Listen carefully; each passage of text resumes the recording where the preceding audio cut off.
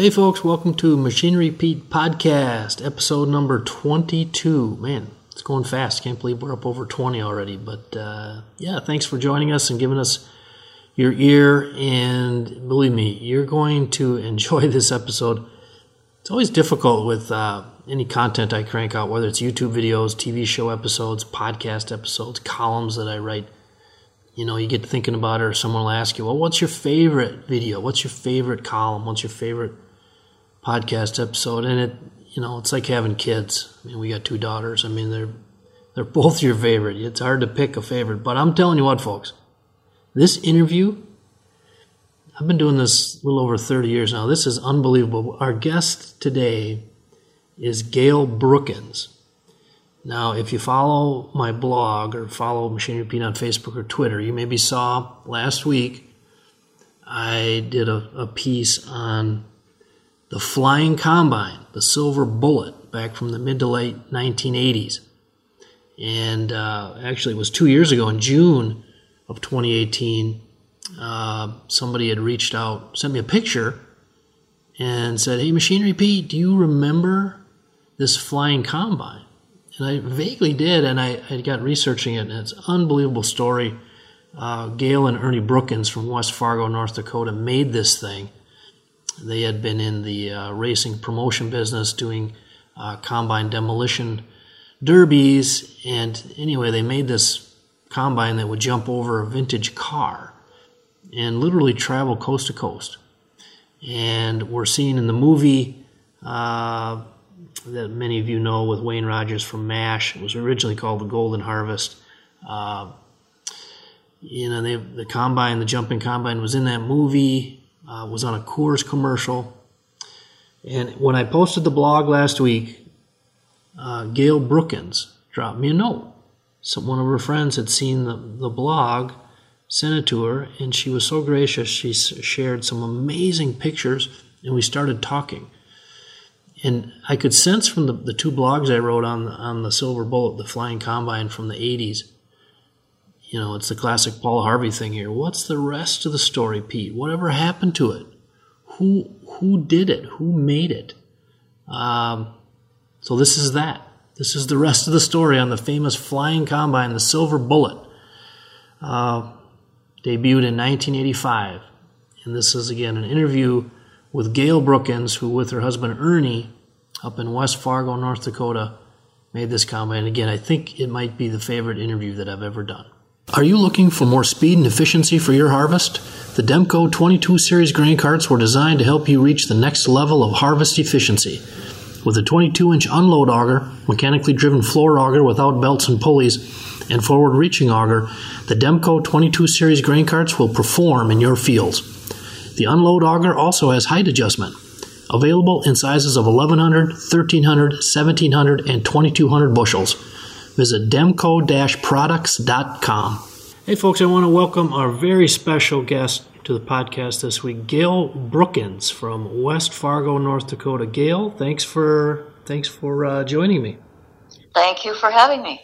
Gail, and I have to tell you, when you sent me the note after the blog on the Flying Combine and said that you and Ernie were the builders of this, it made me smile so much because I want to hear the story on this amazing piece of history. But again, you and Ernie, you live up in West Fargo, and this the Flying Combine, the Silver Bullet, you guys built that, was it in the mid-'80s, Gail? It was actually built in 1985. In 1984, we started promoting combine demolition derbies, and after we had done them for a couple of years, we realized that we needed some kind of a special, halftime entertainment type thing. Sure. And so my husband, he's been described by some sportscasters as having a fertile mind. That's putting it bluntly. I prefer to say sometimes he's a little crazy. Anyway, he decided that he would build a jumping combine. And he would have it at these combine demolition derbies, and he would jump this combine over a car or whatever. Yep. And the interesting thing about it is that we presented the idea of the jumping combine to Coors and Coors Light before we built it. Really?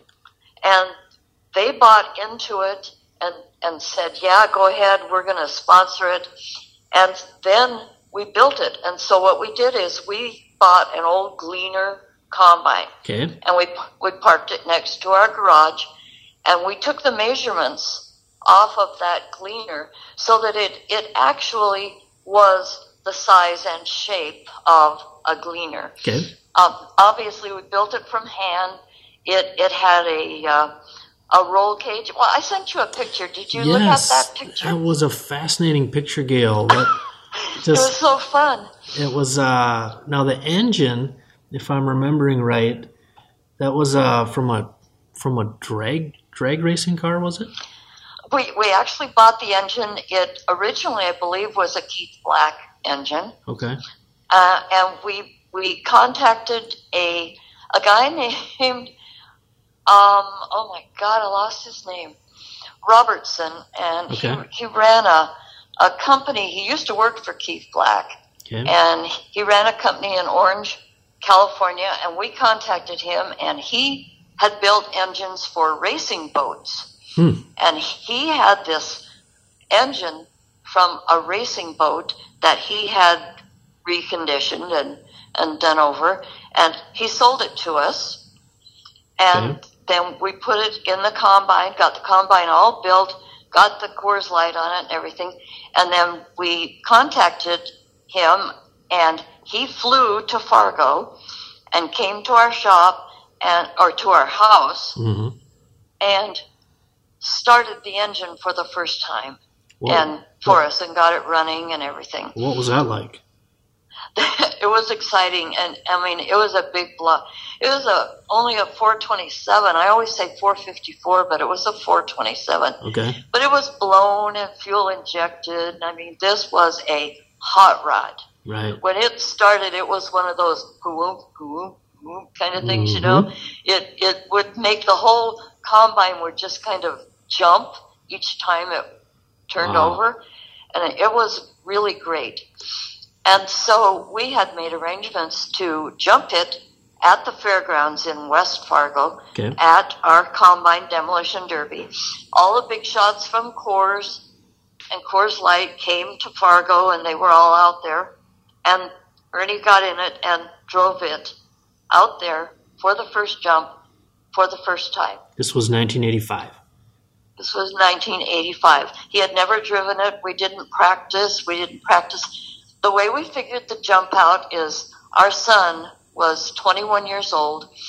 He had a computer, and he was going to college in electrical engineering. NDSU? To NDSU, you bet. Great school. And he was, he got on his computer and he wrote a program. He scale modeled the combine in there, and he wrote and the ramp and the car we were jumping, and he would do these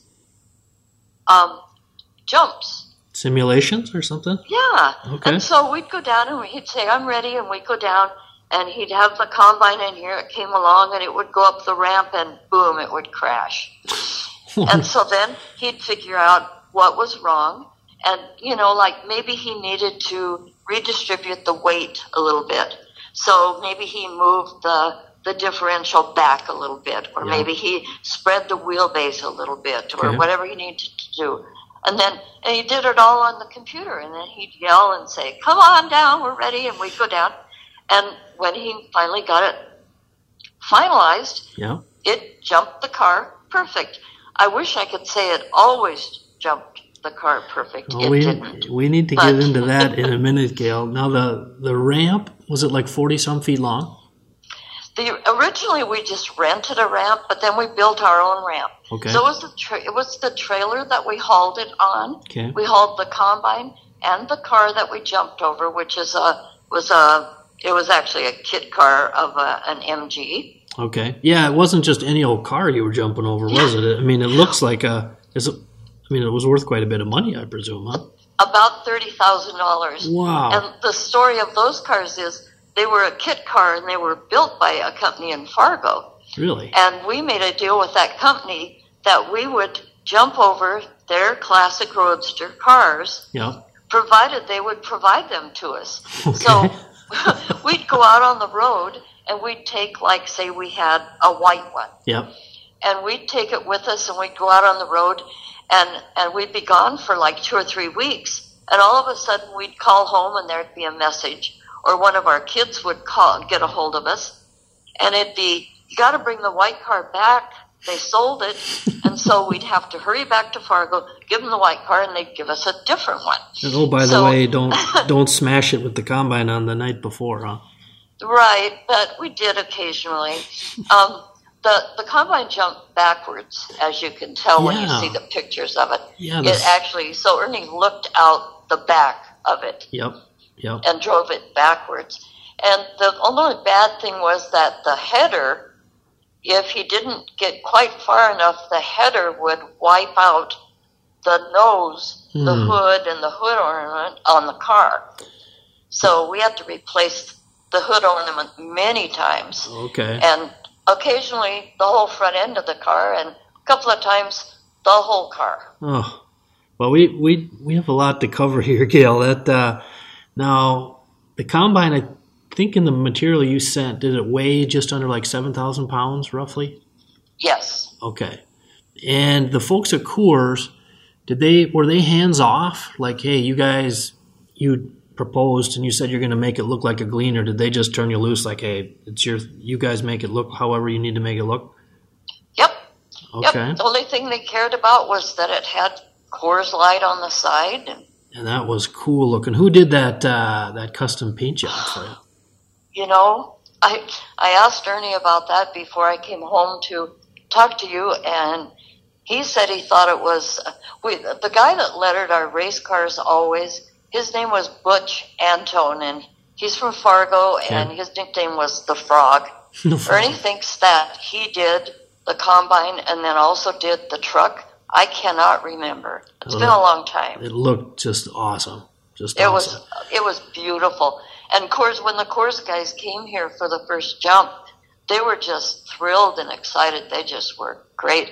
The deal we had with Coors was we had to haul it on an open trailer so people could see it. Smart. And each time we went somewhere, I had to file a report with Coors telling them what time we left, what highway we went down, what truck stops we stopped at, how many people were around there. And then there was a person at Coors, and that person's only purpose was to track where we went and come up with traffic counts and come up with numbers of people who saw the combine, who saw Coors Light. That must have been unbelievable when you guys would stop to gas up. I mean, you must have had people coming up to you like crazy. Yeah, I was like, what in the heck is that? Yeah. Until it had been around, for a year or so, and then people were like, hey, there's the jumping combine. Right. Okay, so let's get back to the first jump, Gail. So this was like summer of '85 up in Fargo? Summer of '85 in Fargo. Okay, so your son, was that Tim that had done the computer simulations? Yes. Okay. Yes. So everything looks good on the computer, a 1984 computer, but you'd never jumped it. He'd never driven it. Okay, well... I mean, maybe back and forth on the driveway to make sure it had forward and reverse, but that was it. Now this thing, I read a story, I think it was Farm Show Magazine, and they were quoting that there was approximately 6,000 people there to witness your first jump. Is that correct? Yes. Okay. And the combine could, as far as speed, could it do upwards of 50 miles an hour? Is that correct, Gail? Well, the first jump was interesting. For the first jump, short story. For the first jump, he started, now this is a racetrack, so it's an oval racetrack. Sure. He started like in the number 2 corner. Okay. And he drove down the back straightaway, around the 3 and 4 corner, and then we had the jump set up on the front. He was doing the turn? He did the turn. That's awesome. And then came straight and jumped the car. In front of the grandstand? in front of the grandstand. Wow. Okay, so did not hit the car, did not hurt the combine. It was beautiful. Oh, the landing must have been the force. Did I read it was like 40,000 pounds of force when the thing would land? It came down hard, but now you got to remember, we built this ourselves, and Ernie knew that he was going to be in there, and he was going to have to land. Right. So the seat in the combine was kind of leaned back, he was leaned back almost like he was in a recliner. So when he came down and landed, he wasn't landing on his tailbone. His whole body took the force. Okay. And there was no ramp on the other side? No ramp. Somebody asked our son Tim about that one time. I think it's in one of those articles, and he said, in order to have a down ramp, you have to know where you're going to come down. So we never had a down ramp. Wow. How did Ernie describe the impact, like the first time and subsequent? It must have just been incredible. Well, now you have to know Ernie to understand my answer, but he just said, wow, that was great. Ernie never complains about anything. So I don't know if it hurt, if it bothered him. I don't know. Well, he's a classic North Dakota guy then. He's not going to complain. Yeah, wow, But now actually, cool. Before we get into more of the racing or the jumping, Gail, just on the topic now, you and Ernie you guys grew up out west, right? You're from Idaho, Ernie's from California? Right. Ernie's from northern part of California, came to Idaho following what he called big buck hunting. Sure. And he was after the big buck, and I caught him.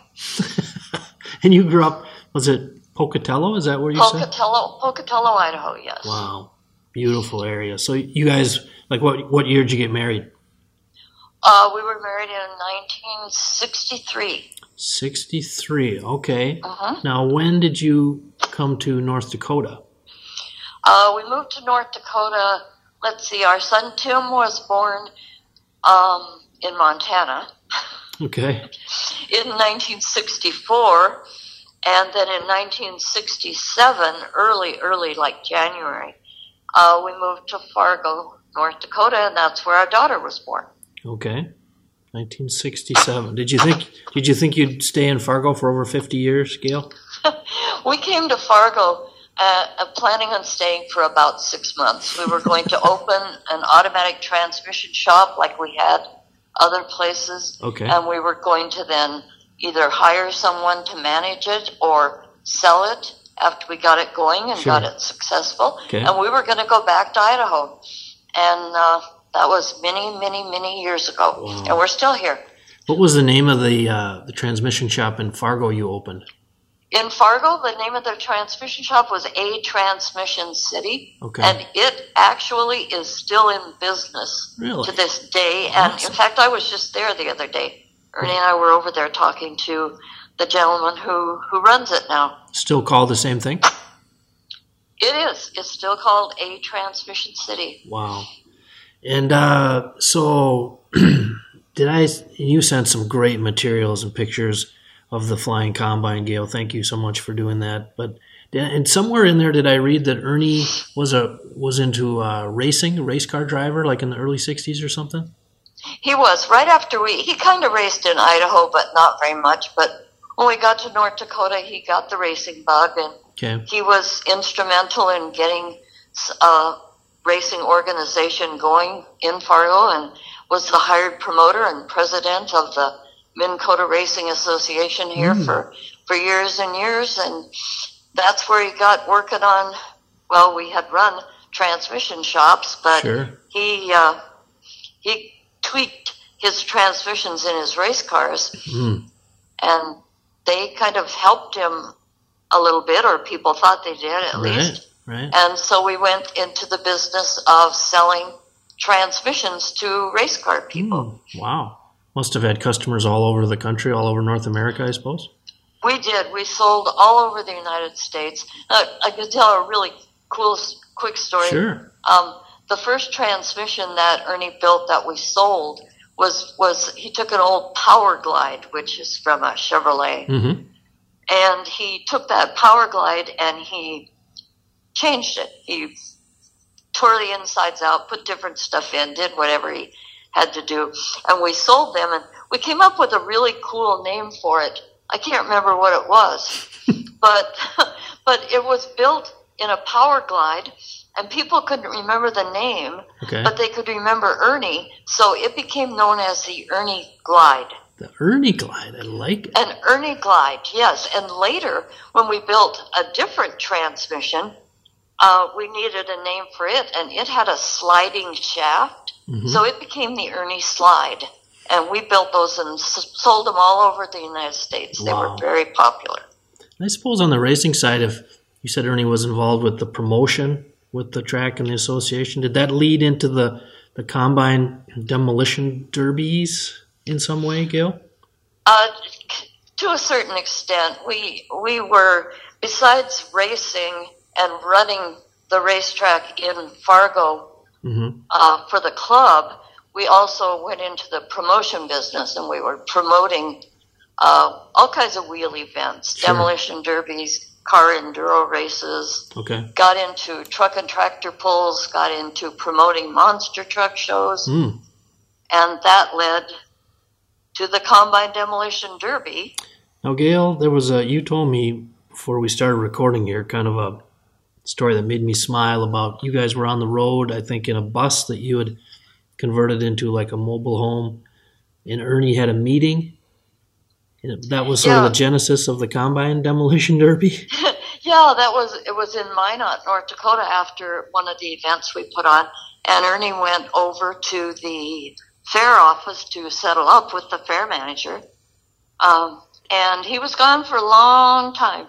When he came back, I think there had been quite a number of Coors Lights consumed, but he came back and told us that he and the fair manager had come up with a new idea. We were going to promote Combine Demolition Derbies. And what was your reaction? We just laughed. We were used to that kind of very strange, weird thing. We never thought it actually would come to being, but obviously it did.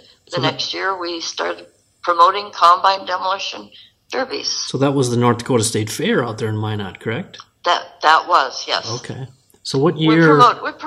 We promoted shows there for 25 years, different wheel events. Wow. So what year roughly was that you guys started the Combine Demolition Derbies? Combine Demo Derby started in 1984. Oh, okay. So year before the Jumping Combine. You needed the Jumping Combine as the showstopper halftime show, right? Exactly. That's what we decided, that we just needed a little something extra. And so Ernie came up with this Jumping Combine story. Okay, so that first event, you got 6,000 people there at the where did you say, the fairgrounds in Fargo? It's in West Fargo. West Fargo. Okay, so the Silver Bullet, the Flying Combine, maiden voyage, just like Tim's computer program said, it made it over the classic car, landed. Ernie survived.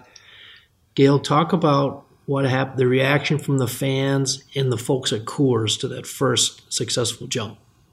Well, all the big shots from Coors, not Peter Coors or Jeff Coors, but the big shot guys came to Fargo for that first jump. And, of course, the beer distributor from Fargo had been talking to us and working with us, and they were out there too. So there was a huge contingent of Coors and Coors Light people. And when it made the jump and there was that many people there and everything, they were just absolutely thrilled. And what was the crowd reaction? They must have went nuts. 6,000 people on the grandstand right in front of the crowd.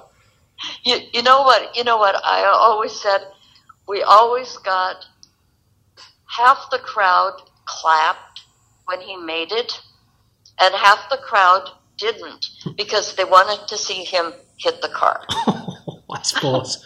Human nature, huh? Wow. Yeah. It's kind of like going to a race. There are some people that just want to see the race, and there are some people that want to see the crashes. Wow. So, okay, that first jump, successful jump, 1985, Gail, Did you guys already have it all mapped out, all the other events and shows you were going to, or did it all unfold after that first jump? Was it all planned out? We already had done combine demolition derbies. We did combine demolition derbies. Okay. And the Coors Light jumping combine for like 5 years. We had them at all the major state fairs in the Midwest. We did the Kansas State Fair, Nebraska, Oklahoma. You said you were up here in Minnesota too? Minneapolis, yep, in Minnesota State Fair, South Dakota, North Dakota, Montana. Wow. We jumped in Idaho. We had combine demolition derbies already scheduled. Okay. And so that first year we just brought the combine along. Okay. And then after that it was, they were together. So you would jump the combine at every combine demolition derby event? Every combine demolition derby event, yes. So how many total jumps do you think the Silver Bullet made, roughly? Oh, wow. Well, you did it for 5 years on the road all over? We did it for 5 years. Okay. And there was, I could tell you, I have no idea. We jumped every weekend. We jumped sometimes 2 or 3 times in a weekend. Wow. That one farm show article that you were talking about that was from Regina, Saskatchewan. Okay. Ernie jumped the combine 3 times a day for 5 days. Oh, wow. And Ernie and I did an event in York, Pennsylvania. Okay. Coors had an option that we could book our own shows, but they had an option to book X number of shows Sure. for us that they wanted us to go to, and that was one of theirs. Okay. We were in Oregon. Okay. Did a show in Coos Bay. Our son and daughter-in-law were there also with our other vehicle, with our Track Attack vehicle. We jumped there. We left there. We drove from Coos Bay, Oregon to York, Pennsylvania. Oh, that is a haul. We jumped 3 times a day for 3 days. We came back.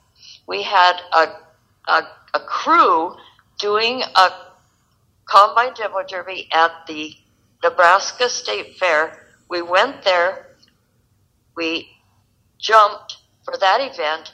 We went down to the Kansas State Fair where we had another crew putting on a combine demo derby. We jumped there, and we were back in Coos Bay, Oregon in 10 days.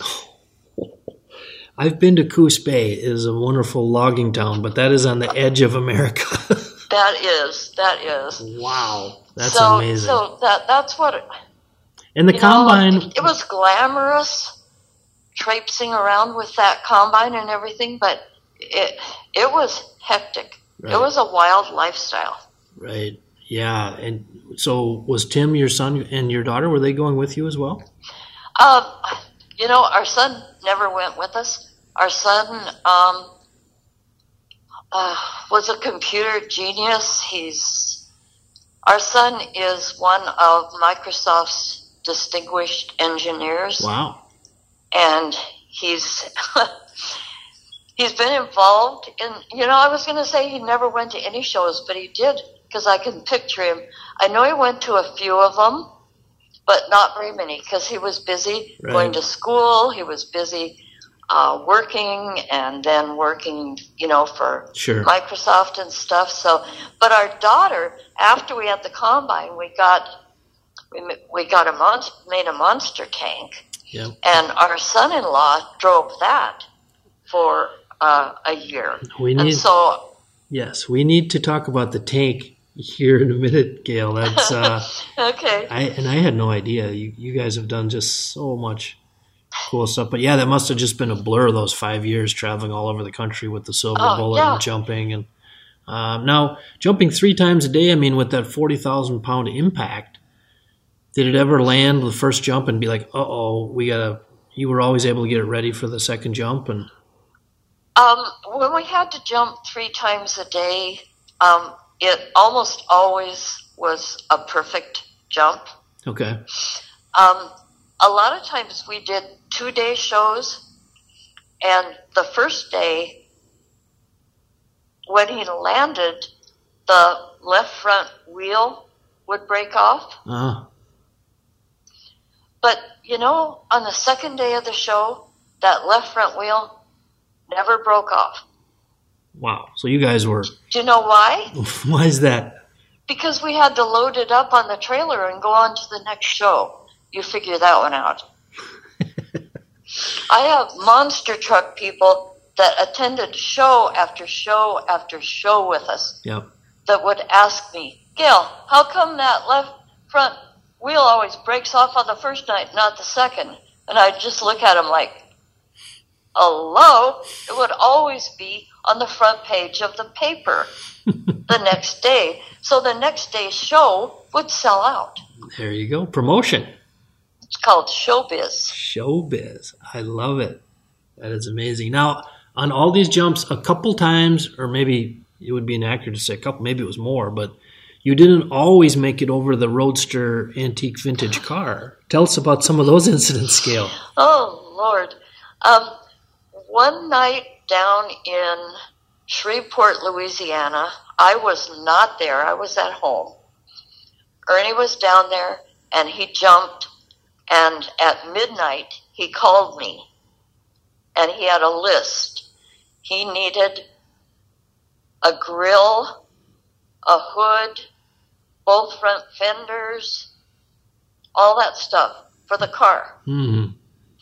I called up the owner of Classic Roadster, got him out of bed, and he and I went down there. We got all those pieces, boxed them up, and took them to the airport and flew them down so Ernie could put the car back together and jump it the next night. Wow. That's that incredible. Was a bad jump. That really messed the car up. Most of the time, the header would catch, if he didn't have enough height, the header would catch on the hood ornament. Okay. We lost more hood ornaments than I can count. We finally got to a point where we didn't use the fancy hood ornament. Okay. We would go and buy from a trophy shop. We'd buy the little winged victories and put them on there because we knew we were going to hit it and tear it off. You sent me one picture, and it looked like the clearance as the header in the back was coming down over the front of the car. It's like, oh my gosh, I think it's going to hit it. Sometimes it did. One of the worst times when he hit the car was in Sioux Falls, South Dakota, and he was down there. Well, I think I was there. I don't know. He was down there jumping, and we were supposed to leave the next day to go to Calgary, Canada, to start the filming of the movie that we were in. Yes. And he hit the car, and so he came home, and we had to hurry and repair the car before we could leave to go to Calgary. So on the topic of the movie, I know on our Facebook post and Twitter, when we post a picture of the Silver Bullet, you're flying combine through the air, about half the time people refer to the movie, which I believe, was it called The Golden Harvest? Is that correct, Gail? Yeah, originally, it was called Golden Harvest. Okay. They changed it later to American Harvest, and I've seen it called something else also, Race Against the Harvest. That's it, Race Against the Harvest. It starred Earl Holliman and Wayne Rogers. So Wayne, of course, we all know from MASH, correct? Yeah, they were into, Earl Holliman was in a show called Policewoman. Yeah, with Angie Dickinson. Yeah, with Angie Dickinson. You got it. And so they were interesting. We got to do a lot of work with them. Ernie had to teach them both how to drive the combines because in the movie they're both custom combiners, but they don't get along, and they get involved in a combine demolition derby, and the one tries to kill the other one in the combine demolition derby. So we had to teach them how to drive those things. So who was a better driver, Wayne or Earl? Well, Wayne Rogers was kind of uppity, and he drove it as little as possible, just so he could actually be filmed moving the hand, moving the gear shift and stuff. Earl Holliman, when they took him out to give him a chance to drive it for a minute, he took off down. We were at a fairgrounds south of Calgary. He took off down the field and he drove around in circles and he went nuts. And the promoter of the show was just having a fit because there was his star out there goofing around in that combine. So Earl Holliman was fun. We had a lot of fun with him. He's just a farmer at heart, custom cutter. He thought it was cool. He thought it was great. So now that was, I think in some of the materials you sent me, Gail, and some awesome, I think it was actually a promotional flyer to get people to come out to the event to be part of the movie. So that was September of 1986? Is that correct?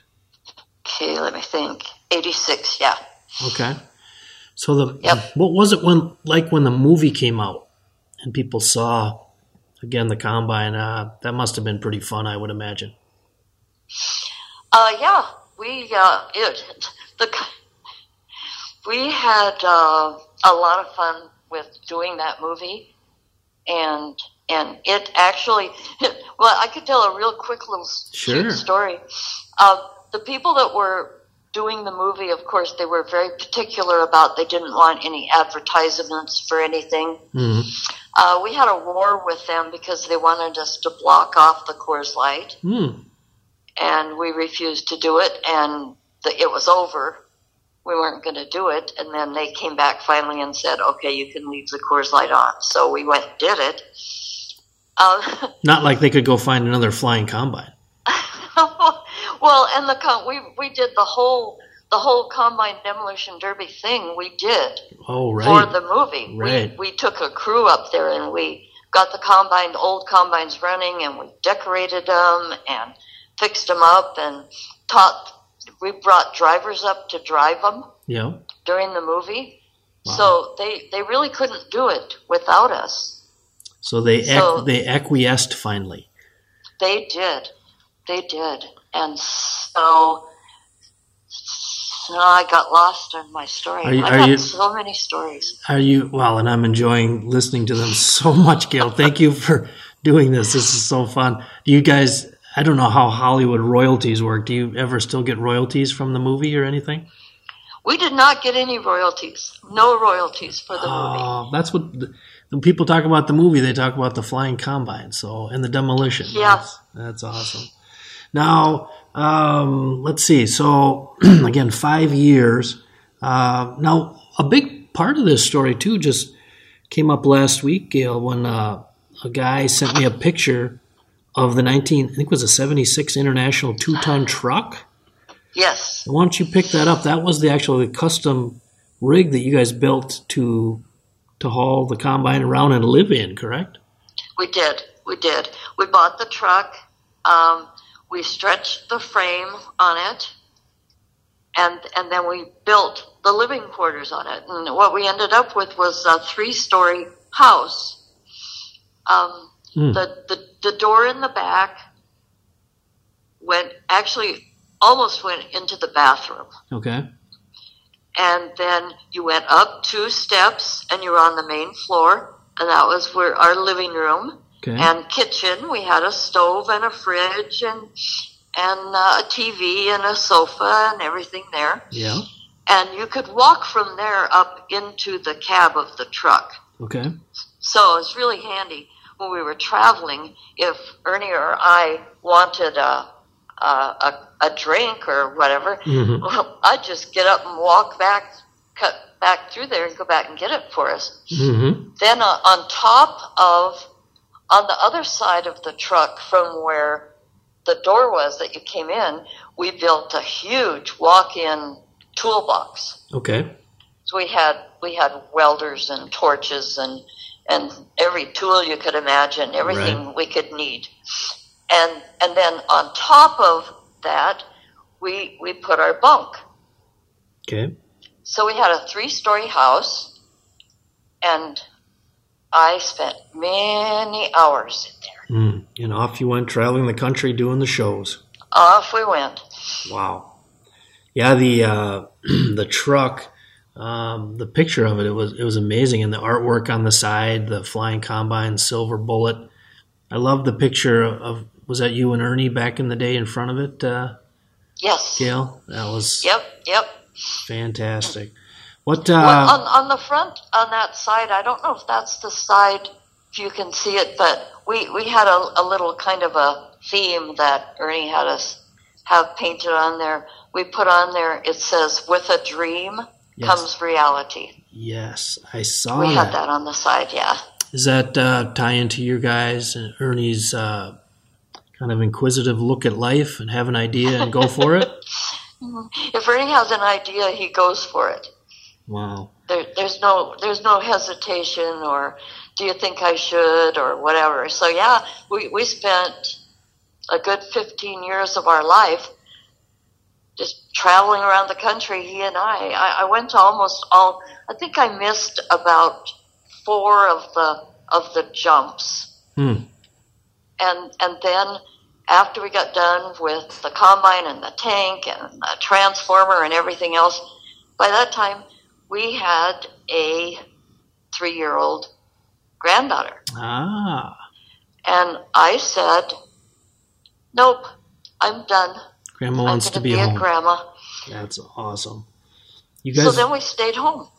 You guys must have made so many friends all over the country, Gail, traveling and putting I just can't even imagine. We had so much fun, and people, the spectators, the people were always awesome. Most of the events that we did, it was a different crowd. The combine was almost always either a state or a county fair. Okay. And so there was, I ate so much carnival food that I still have a hard time even thinking about it. Well, you look great, Gail. But we were around, a lot of the fairs and everything. Then when we got into our other vehicles, it was more like big-time monster truck shows and that kind of thing. Yeah, so it's kind of a different situation. Let's talk about that now. A lot of fun. After the Silver Bullet, the Flying Combine, you guys didn't stop there. You built a couple very well-known, I don't know what you call them, vehicles. One was called Track Attack? Yes. Why don't you just describe that, Gail? Well, it was. We were doing so many monster truck shows and promoting them ourselves around the United States also. Okay. And Bigfoot, everybody knows Bigfoot, built a monster tank. Yep. And Ernie took one look at it and said, uh-oh, we got to have a monster tank. Okay. So as the story goes, we took off and we drove to Helena, Montana, to a used tank store. Wait a minute now.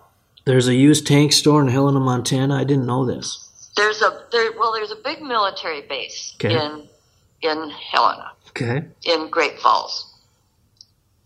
And in Helena, there's just this huge, big place that's got old tanks and troop carriers and all kinds of old, worn-out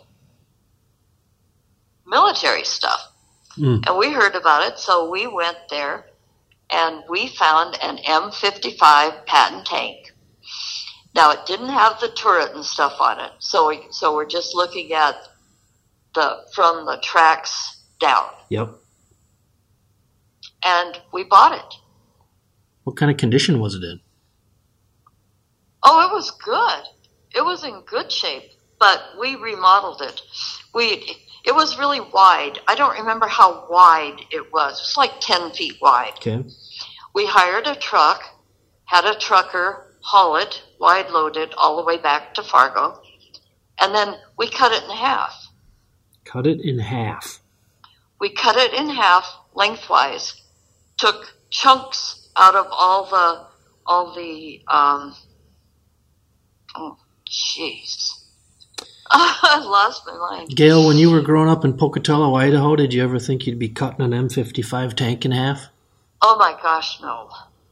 Oh my gosh, no. I had a very normal little girl play with dolls childhood. If you'd have told me when I was, well, I met Ernie when I was 16, so even at 16, if you'd have told me I was going to be traveling around the country with a tank crushing cars, I would have told you were nuts. That is awesome. Now anyways, we cut it in half and put it back together again, so it was only 8 feet wide, so we could haul it without a wide load permit. Sure. And then we just built a tank. And a monster tank. That Track Attack tank, I mean, that was seen often on ESPN and the monster truck shows. Is that correct, Gail? Right. The events that we did with that tank, most of them were with U.S. Hot Rod Association, and they were ESPN shows. We did Anaheim Stadium. We did Jack Murphy Coliseum in San Diego. Wow. We did the Houston Astrodome, did the Pontiac Silverdome. Wow. We were actually in Montreal, Canada, in the arena, ready to do the second day of the show when the roof fell in on Olympic Stadium. You were there? We were there. Wow. We were there. We were out sleeping. We still used the combine truck. We still used that truck to haul the combine, to haul the tank. Yep. We were out sleeping in it. We got up. We had breakfast, and then thought, well, we better get ready because I think it was an afternoon show. So we got our uniforms on, and the tank, of course, was parked inside with all the rest of the vehicles. We went walking down, and some guy, one of the monster truck guys, came by and said, "You might as well not go down there. There's not going to be. The show's canceled." And we're like, "Yeah, right. It was a sellout already the day before, so it's not canceled." We get down there, and parts of that had a ceiling in it that, it had a roof, and then it had like canvas up there, and the canvas, it was all shredding and hanging down and falling down. And the promoter of the show came running up and said, Ernie, I need somebody. They had borrowed a whole bunch of little garden tractors from the John Deere dealer. Oh, sure. And they were parked out in the middle, and the stuff was falling on them. Uh-oh. He said, we got to move those. I can't find the keys. Ernie reaches in his pocket, pulls out his set of keys, which had a key for almost anything on it. And so Ernie said, I'll go in and I'll move those for you. Wow. But there's one situation. I will only do it if you'll let Gail come in with me. And they're like, oh, no, that can't be. Well, here was my theory. My movie camera was sitting on the tank, and I wanted my movie camera to film that ceiling. Wow. So finally, Ernie refused. Nope, not going in unless Gail can. So they finally agreed, and they let me go in. I got my camera. I have the only footage from down below of the stuff falling down. Because later when they did the press conference, they let the drivers come in to the press conference and the press, but they held it up above in one of the rooms up above, up close to the ceiling. So you have I have the only footage of Olympic Stadium roof falling from the ground floor. Yes. Wow. That's amazing, Gail. I'm glad you guys were okay. Wow. Now, so you had Track Attack, which you made out of the tank. Then you also had another very well-known, creation, Tranzilla. Is that correct? We called him our pet. His name was Tranzilla. He was a transformer. he looked like it looked like an RV. Okay. And then the top would open up, and out would come this big, huge thing with these big arms and mouth, and he would. Okay, I drove it. You drove And it. Okay. I drove Tranzilla. Ernie operated the hands and the mouth, and so we would go to shows, and they would put out 2 cars. We'd drive up to the first one, and we would just kind of pick it apart. I'd drive up to it. Ernie would pick the roof off, pick one door off with these big giant hands, Yeah. just pull it apart. And then I would back up and we'd drive over to the other one, and he would pick it up with both hands and just twist it in 2. And then if we were outside, we would blow the fire and start it on fire and burn it up. Oh. But we did a lot of indoor shows, so we couldn't, they wouldn't let us do that. Wow. So your the crowd reaction and your guys' your coordination with Ernie on that's like a dance to make all that happen, Gail. It was, but it was really a lot of fun. And we took Tranzilla to Curacao and Aruba. Wow. Which was a lot of fun. Must have been kind of expensive to send Tranzilla to Aruba. Oh, well, when they hire you, they take care of it. Was that a TV show you filmed down there?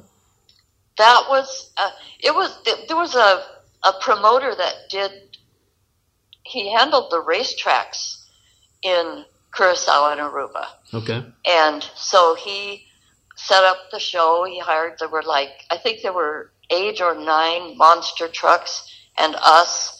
And actually we drove down to Miami.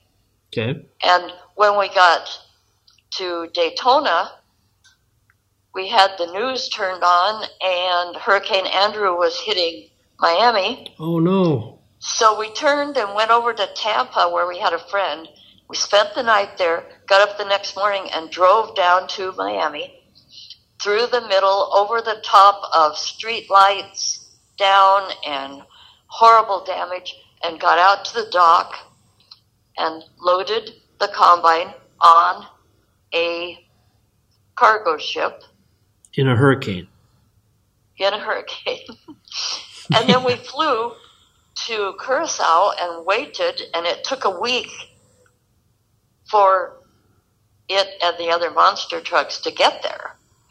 And then we did a show in Curacao, and then we had to ship them to Aruba, and then we did a show in Aruba, and then we flew back to Miami and spent a week there goofing around and waiting for Tranzilla to get back so we could get it.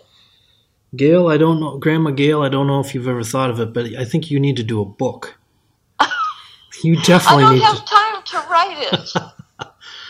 Wow, these stories are just amazing, Gail.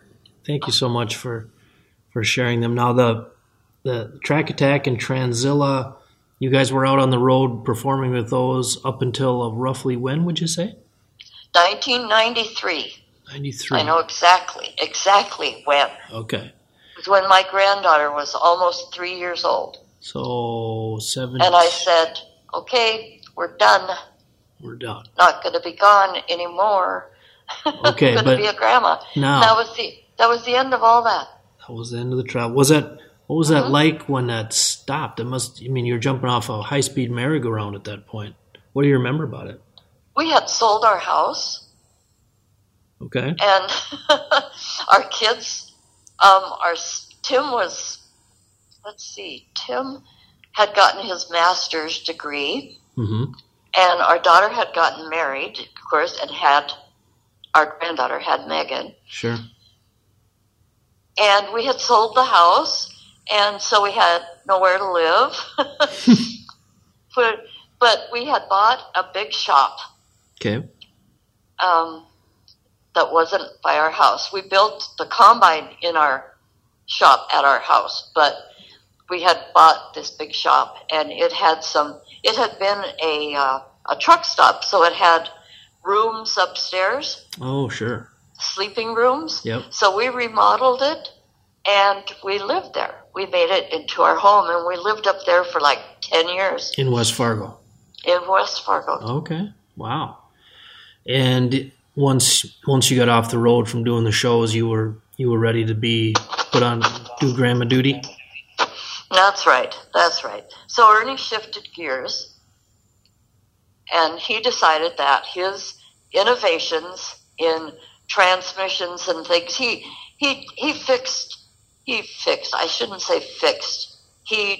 changed, retrofit transmissions to work in the combine and particularly in the tank because of the horsepower of driving that tank back Sure. and forth. He did a lot of stuff to the transmissions. Okay. And while he was doing all that, he came upon this idea of how to do a hydraulic transmission and clutch system to save fuel. Okay. And so we shifted to that, and we've been working on that ever since. And you have a number of patents, is that correct, Gail? We have been issued 9 patents. I say we because my name, the last patent that was issued to us is in both of our names. The rest of them are in Ernie's name, and we have 1 patent that we just filed for, so it's patent pending. Well, Gail, if you drove Tranzilla, you definitely should be on the patent. That's my opinion. That's awesome. When I was told, okay, you're going to drive this thing, I was like, no way, not going to happen. But when I got in it, it drove just like a skid steer. Okay. It had 2 handles, and when you wanted to turn right, you pulled the right one, and when you wanted to turn left, you pulled the left one. So it wasn't that hard. What was hard was when you got out in a building. We changed from outdoors to indoors with all of these vehicles. Yep. The combine and the tank and the transformer. But with the tank on a concrete floor, where I was used to pulling the handle hard to get it to turn, if I turned it hard, it would spin a Brody right out in the middle of the floor, that whole big Tranzilla thing. So it was interesting. Gail, now at these shows, you're driving Tranzilla in front of what, 20, 30,000, 40,000 people, 50,000 people at these arenas? Yep. And besides all of that, we always did the intro for the show. Okay. The people that ran the novelties for the company that we were working for most of the time hired Ernie and I to run their novelty stands. So we would be up, we'd have Tranzilla or Track Attack or whatever we had there, we'd have them ready. And we'd be up and we'd get the novelty stand set up and sellers ready and going, and we'd be selling novelties. And then when it was time for the show to start, I had to run the headset to tell the guy that ran the lights to do ballyhoo, to do where they swing, where they turn all the lights off and then they shine one spotlight and wing it all around. Right. It's called ballyhoo. Ballyhoo. So my job was to get the headset on and tell the guy when to start the ballyhoo and when to stop, and then I had to hurry and get the headset off because then they would do introductions, and Ernie and I had to run out in the middle and wave at everybody, and then we'd come running back and we'd go up and we'd run the novelty stands and then we always performed at halftime. So we'd come down and we'd do our performance and then right back up and selling novelties, and then we had to check out the novelties and everything when the show was over. So it was like a big time. It was a lot of work. You did everything but make the popcorn, it sounds like, Gail. I could have done that too. Man. Wow, just incredible. And again, you guys, now Gail, you and Ernie, you're in your mid-70s, and you're still pushing, working on the transmission thing, and again, you're not just monkeying around. This is kind of a big endeavor you guys have going. Is that correct? Well, 3, 4, 5. 5 of our patents are on the deal we're working on with. It's a hydraulic hybrid transmission, clutch transmission, I should say. Okay. Like say if you had a city bus. Yep. Okay, you take the transmission out of the city bus, you put ours right in place, would fit right in there. Okay. And then would save a lot of fuel. Like, they have city buses that they call them electric. Yep. Well, we were excited when Fargo got their first electric bus because we wanted to see how it worked, and we went down and we bought a ticket and we went for a ride. And the engine never turned off. The engine runs the whole time. It saves a little bit of fuel, but not much. Saves on the brakes, and that's about it. But they cost a lot of money. And we're like, you could take hours and put it in that city bus and save over 50% fuel because the engine only runs about 20% of the time. So you guys, with your advancements there, your patents, your new transmission, do you have a company? Are you looking for investors? Do you have people that are on board with you? Do you have salespeople? How are you attacking it, Gail? We have a manufacturer set up that's ready to go as soon as we're ready. We still have a few bugs to work out, and the reason we have bugs to work out is because Ernie's mind can't stop with one thing. When we get a design that's exactly right, then he wants to improve it a little bit. So we keep doing kind of minor improvements, but right now we're close to ready to go to market. Wow. And we're looking for investors. Costs a lot of money to go to market. Yeah, I can't imagine. If people are interested in contacting you about it, what's the best way? I know you have a Facebook page, Gail, just Gail Brookins. I do. Is that the best way, or? That would probably be the best way, yeah. Okay. I'm on Facebook, and I do Messenger, so. Right. Well, Gail, before I forget, and again, this has been so much fun. I can't thank you enough, Gail. This is the most fun interview I think I've ever done in 30 years. Just awesome. But now the Silver Bullet, when you guys retired it, what happened to it? Was it dismantled? Was it sold? Do you still have it? I'll tell you. The gentleman that sent me the information about you to start with just the other day, his name is Arlen Kolvik, and he's been a friend of ours for years and years and years. He works with the, what's the name? Oh, I'm sorry. Where is Arlen? He works with old tractors, and what's up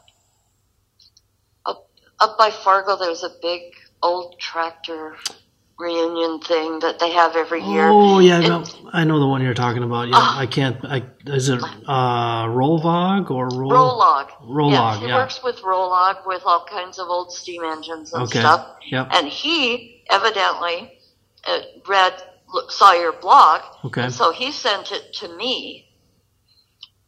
And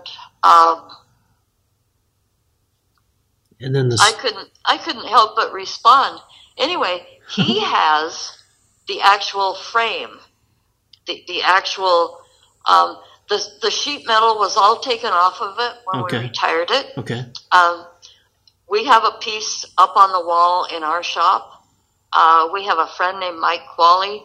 He has a lot of antique stuff, and he has a side of it up on his wall. Okay. And Arlen has what I sent you the picture of, the frame with the roll cage and everything. Right.